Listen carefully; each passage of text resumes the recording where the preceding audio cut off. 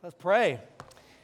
Heavenly Father, we come to you in that wonderful and mighty name that we have sung about, that we have heard about, the name, the only name that can save us, the name of Jesus. We thank you that you are here through the presence of your Holy Spirit. Lord, you know the name of each person in this room. You know their thoughts. You know their hearts. You love deeply each person here today. Each person created in your image.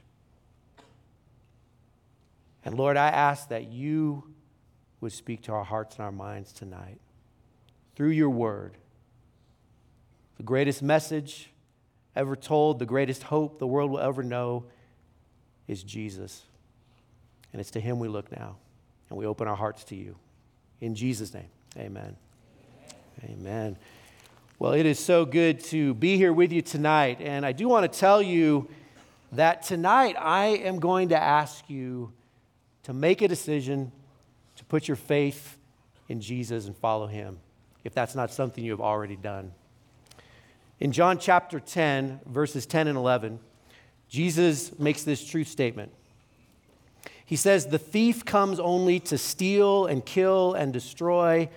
I came that they may have life and have it abundantly. I am the good shepherd. The good shepherd lays down his life for the sheep." So to simplify here, what Jesus is saying is that he pictures two possible visions for your life.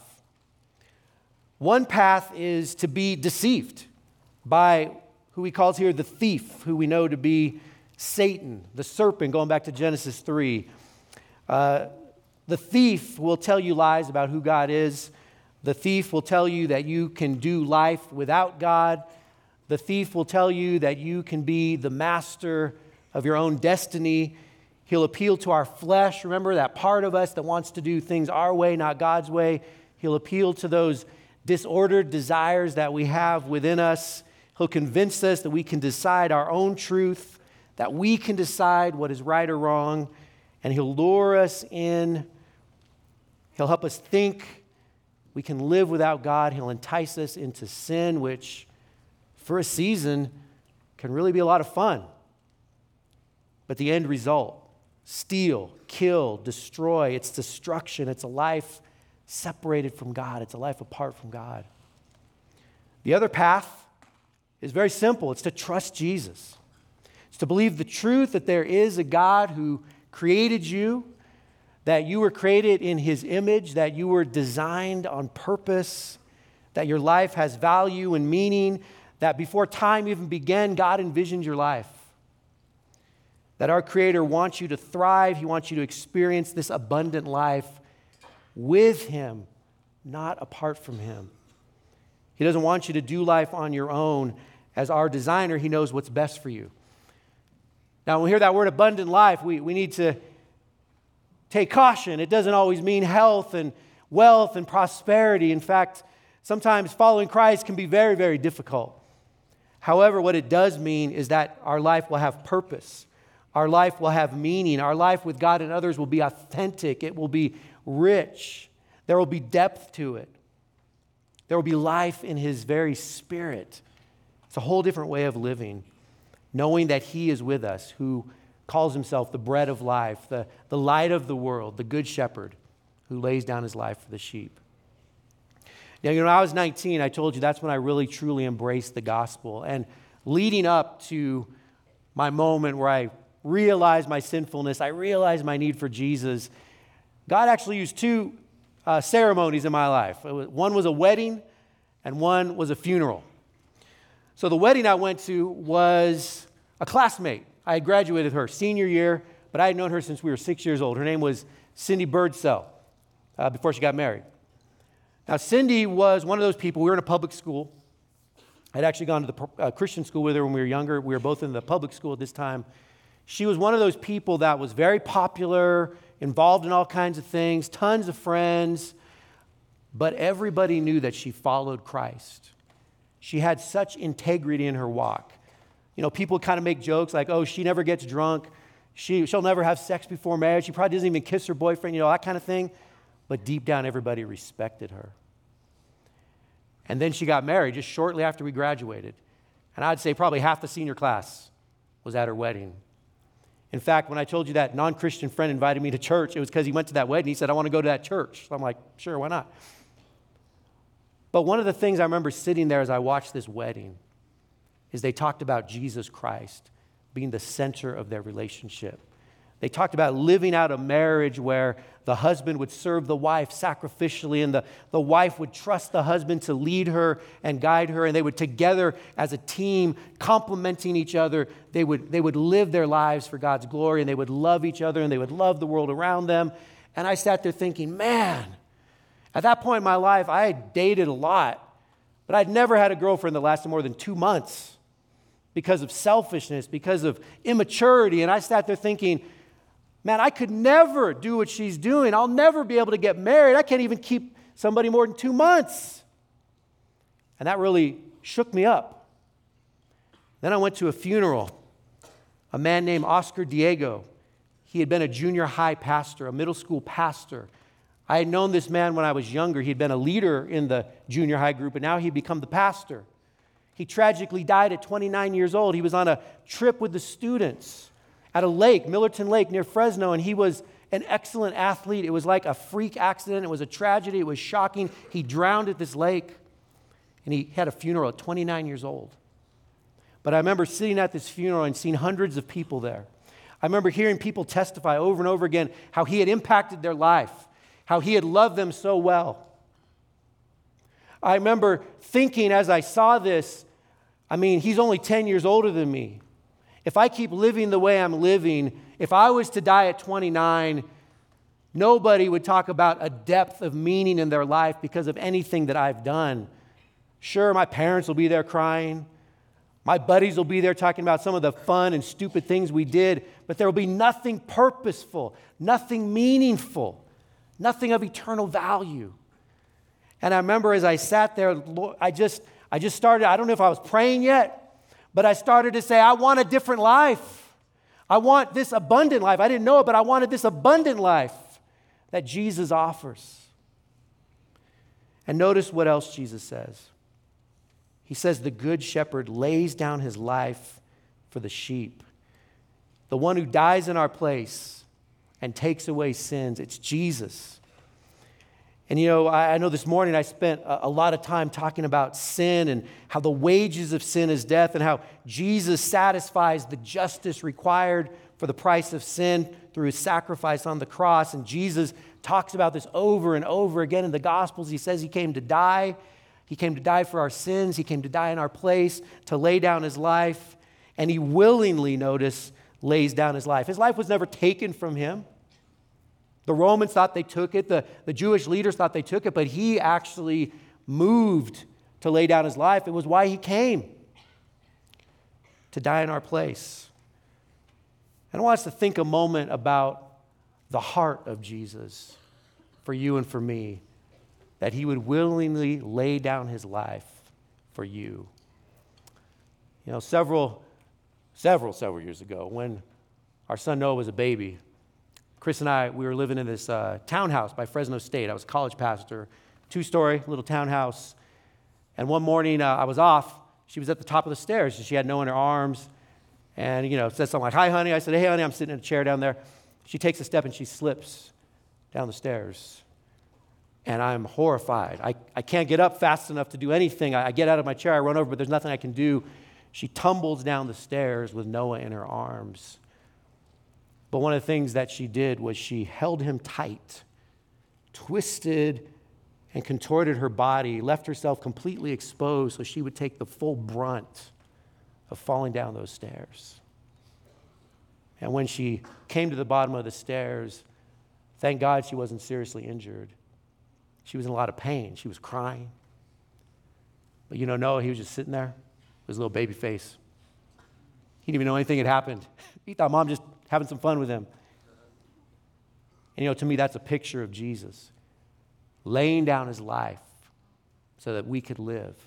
She laid down her life. Noah could have been seriously injured or died. but she took the brunt for him. And that's what Jesus has done for you and me. That's the heart of Jesus, friends, that he has for you. Can you imagine a heart so big, so full of love? It's beyond our comprehension. In John 11, verses 25 and 26, Jesus says, I am the resurrection and the life. He who believes in me will live even if he dies, and everyone who lives and believes in me will never die. And then he asks the question, do you believe this? Jesus is the life. We've talked about that a lot this week, that God created us. First verse in the Bible, in the beginning, God created the heavens and the earth, and he created us, male and female, in his image. And then God revealed himself through his word and through Jesus. In the beginning was the Word, and the Word was with God, and the Word was God, and the Word became flesh and made his dwelling among us. And Jesus says here he's also not just life, but he's resurrection, because there's death. There can't be resurrection unless there's death. And death is a reality. Last time I checked, it's 1 out of 1. That's the percentage. Every single one of us will one day die and stand before God. Think about this. 100 years from now, except some of you that have like a freaky longevity, might be 115 or something. 100 years from now, all of us in this room are going to be dead. We're going to be nothing but a memory. And the question is, where are we going to spend eternity? Jesus makes this statement. He asks this question. Everyone who lives and believes in me will never die.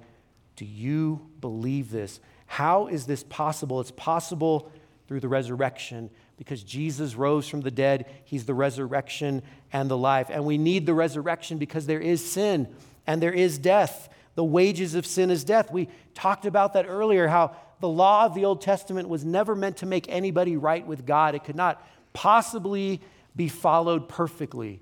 It was meant to show us how desperately we need God. And then the sacrificial system that was developed was never meant to completely forgive sins. It just symbolically covered sins. It was always God who forgave, but that is why the sacrificial system pointed to Jesus, pointed to the ultimate sacrifice, the perfect sacrifice. Remember back to John 1, the Lamb of God who takes away the sins of the world. Hebrews 9:12 tells us this, with his own blood, not the blood of goats and calves, he entered the most holy place once for all time and secured our redemption forever. And he's risen from the dead to provide complete forgiveness and eternal life to all who will trust in him. So in John 18, Judas brings a whole cohort of guards and priests to arrest Jesus.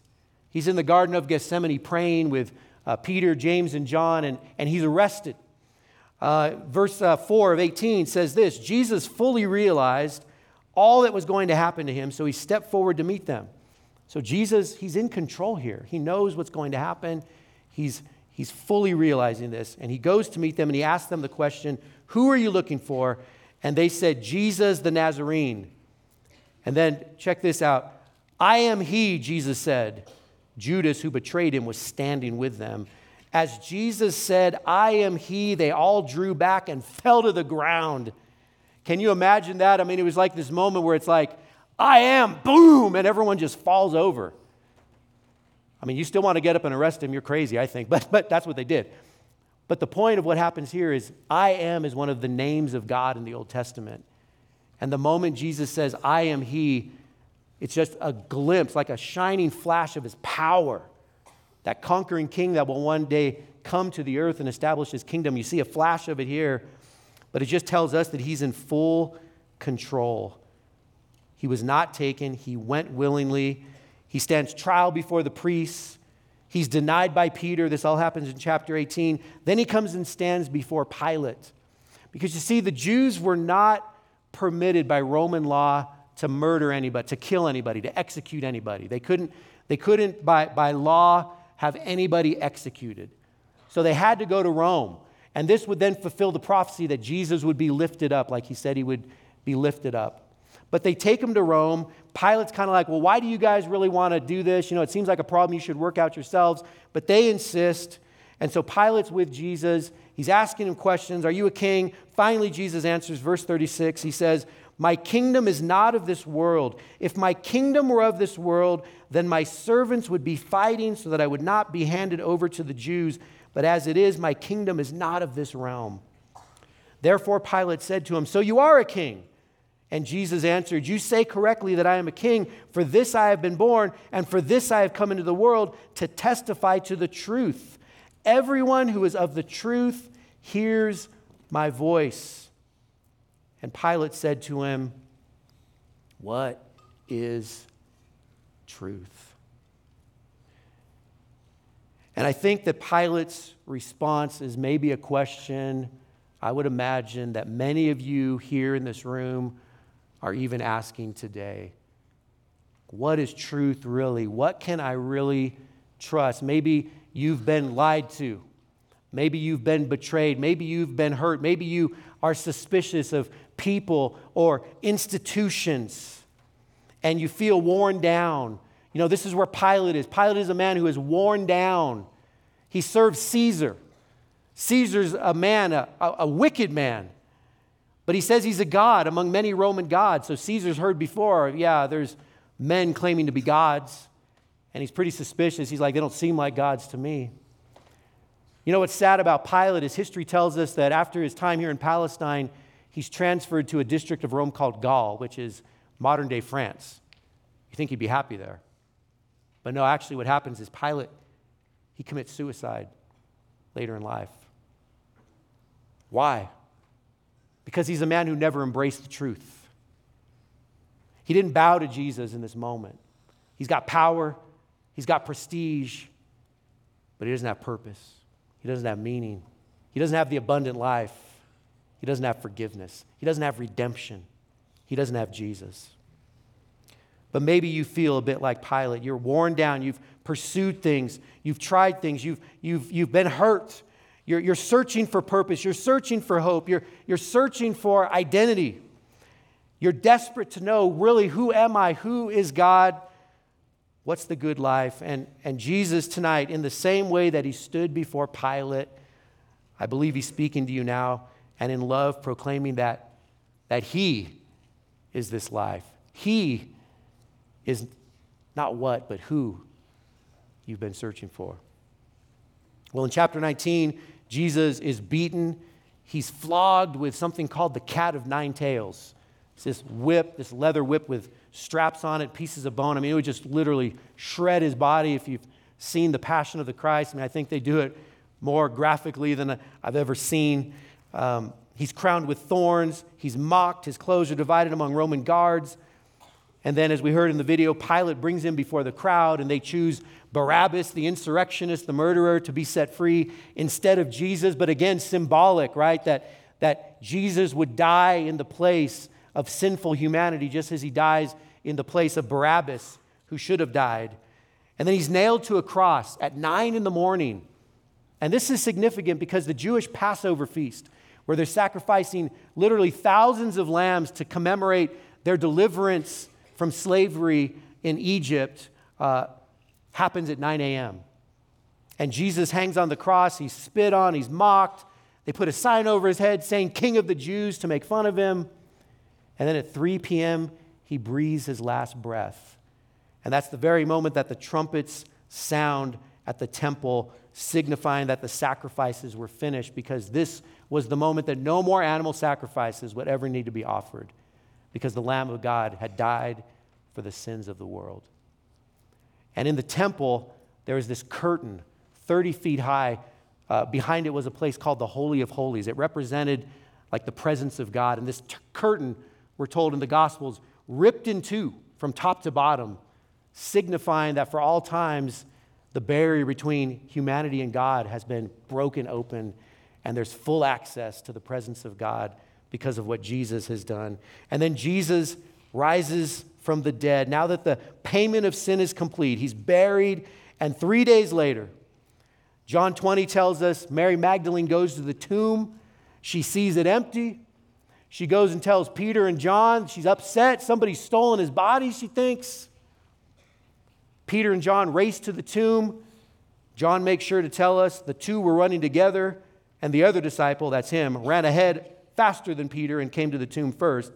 He wants us to know he's a little faster than Peter, right? They get to the tomb, they go in, and what they see is his face cloth, which had been on his head, not lying with the linen wrappings which were lying there, but rolled up in a place by itself. And so the other disciple who had first come to the tomb then also entered, and he saw and believed, for as yet they did not understand the scripture that he must rise again from the dead. And then Jesus is going to appear to Mary Magdalene later when she comes back to the tomb. Jesus has risen from the dead. 2 Corinthians 5:21 says, God made him who knew no sin to be sin for us, so that in him we might become the righteousness of God. So listen, God not only offers you and I the forgiveness of sins, but he says, we'll make a trade. I will give you the righteousness of Christ and take your guilt and shame. I've heard it said this way, that on the cross, the Father treated the Son as if he'd lived like you and me, so that you and I could be treated as if we'd lived like the Son. Theologians call it the great exchange. Imagine it kind of like this. Imagine you owed somebody $1 quadrillion, 10 to the 17th power in dollars. Like, you can't even fathom how much money that is, right? Nor could I. And then somebody came to you and said, hey, guess what? Somebody paid your debt. Like, you owe nothing. Like anybody in the room, if you got some debt, that would be a good day, right? Just whatever you owe, if it's only $100, debt's paid in full, $1 quadrillion. But then they said, in addition to that, they deposited $1 quadrillion into your bank account. That's the exchange. I mean, that doesn't even touch how great the exchange is, but that gives you an idea. The depth of sin that we've been forgiven, the righteousness of Christ that we've been gifted. But friends, every person must make their own personal decision to repent. That means turn from saying, I'm in charge, to say, God, you're in control. Doesn't mean you're going to follow him perfectly, but you're saying, I'm going to take my hands off being in control of my life and say, Lord, you're the master. You're Lord. You're God. Repent. We turn to him and we ask him to forgive us of our sins, and we trust him. Listen to what Jesus said back in John 3, verse 36. He said, whoever believes in the Son has eternal life, but whoever rejects the Son will not see life, for God's wrath remains on him. See, friends, when you stand before God, he's not going to ask you, what did your mom or dad believe about Jesus? What did your best friend? What did your counselors or your teachers or your pastor, what did they believe about Jesus? Your grandma? It's going to be you standing before God by yourself and answering to how you responded to the offer that Jesus gave of life and forgiveness. And here's the deal, though. As we have seen in the life of Jesus, God does not watch our struggle from afar. He doesn't watch our depravity from a distance. He doesn't just stand back so far above us, so distant, so uncaring, just judging and condemning. No, what God does is he gets personally involved with the sin and the dirt and the pain and the messiness of our lives as he comes to the world through Jesus Christ. Jesus lived the perfect life that we could not. We see in the Gospels that as Jesus teaches and as he heals and he even raises people from the dead, we also see that he loves, that he cares, that he has compassion. And as he hung on the cross, bearing the horrible weight of the sin of humanity, all the judgment, all the rebellion, all the disobedience, all the curse, all the punishment, that his sacrificial death is what brings reconciliation between humanity and God. And at the core of it all, he died in our place, your place, my place, knowing everything in our lives, all the sin and the shame, the sins that we try to hide, Maybe the sins that we brag about. Maybe the things we don't even know yet are sin. Not just the actions and the words, but even the secret thoughts that we dwell on. Jesus knows it all, and he stood as a substitute in our place, absorbing the wrath of God. And the most powerful thing about it, though, is that Jesus isn't on the cross anymore. He's not in the tomb anymore. He is risen. He is alive. Through his Holy Spirit, he is here with us tonight, and his arms are open wide in an invitation to you to come to him that you may have life and life abundantly. It's kind of like the story I heard about a man who had gone to prison. Seems that he had done some things, obviously committed some crimes. He had a wife, he had a child, and he was in prison. While he was in prison, he actually came to follow Christ, and his life changed. These were the days before emails or texting, so he wrote a handwritten letter to his wife. And he said, "Listen, I know that I have been a horrible husband, an absent father, and I have hurt you beyond words.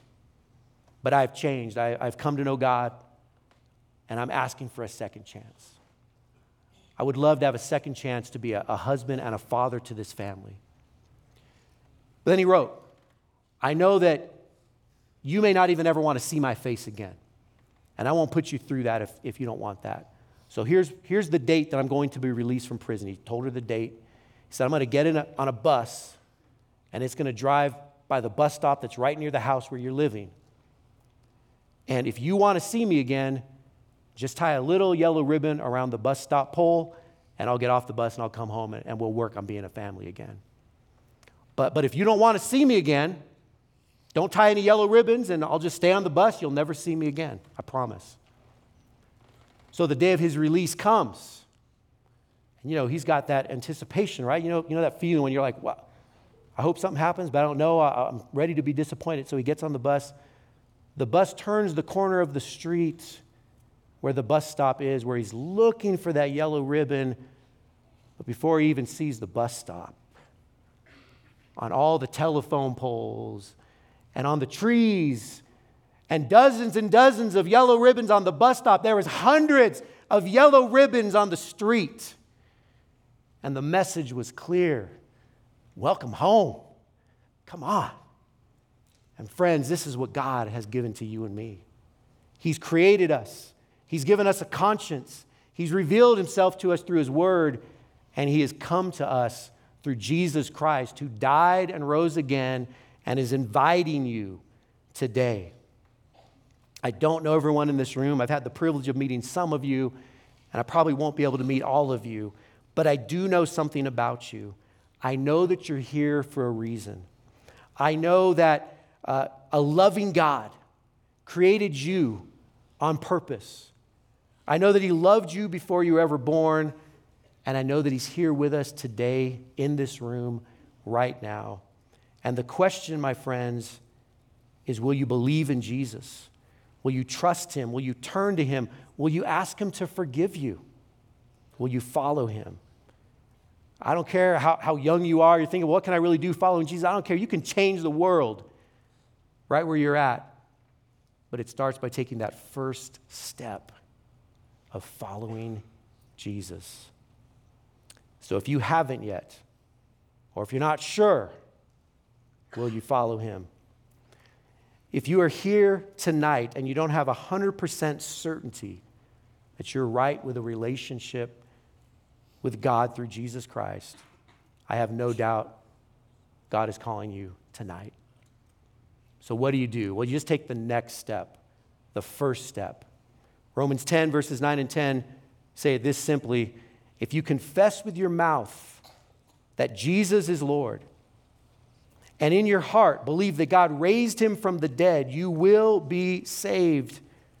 For with the heart one believes and is justified, and with the mouth one confesses and is saved.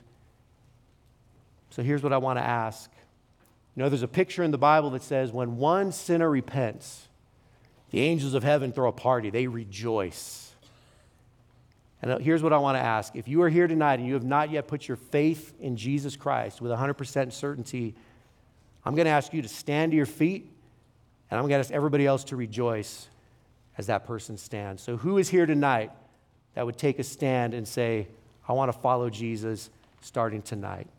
Anyone in this room? Let's stand and let's rejoice. Praise God. Come on. Amen. Amen. Woo. Amen. Rejoice with them. Anyone else? Amen.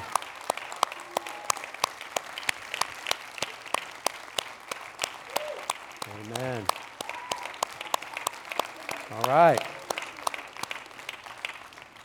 All right. Well, thank you. Stay standing. Stay standing. You know, God calls us to follow him publicly, and you have just taken a courageous step, and we are so excited and thankful that you have taken that step. I'm going to pray, but I'm going to ask everybody in the room to pray just as a sign of solidarity and collaboration. Well, of course, don't pray it if you don't want to pray it, but I'm going to ask everybody just to repeat these words after me, and then Russell's going to come up, and he has some things to share with us.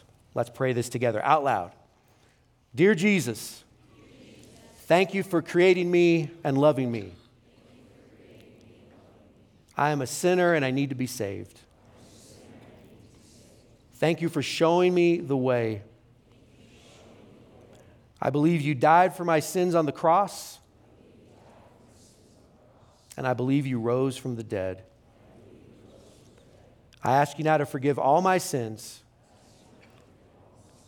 Fill me with your Holy Spirit and take control of my life. I repent of my own way of living and accept you as Lord and Savior. Help me live the way you created me to live. In Jesus' name.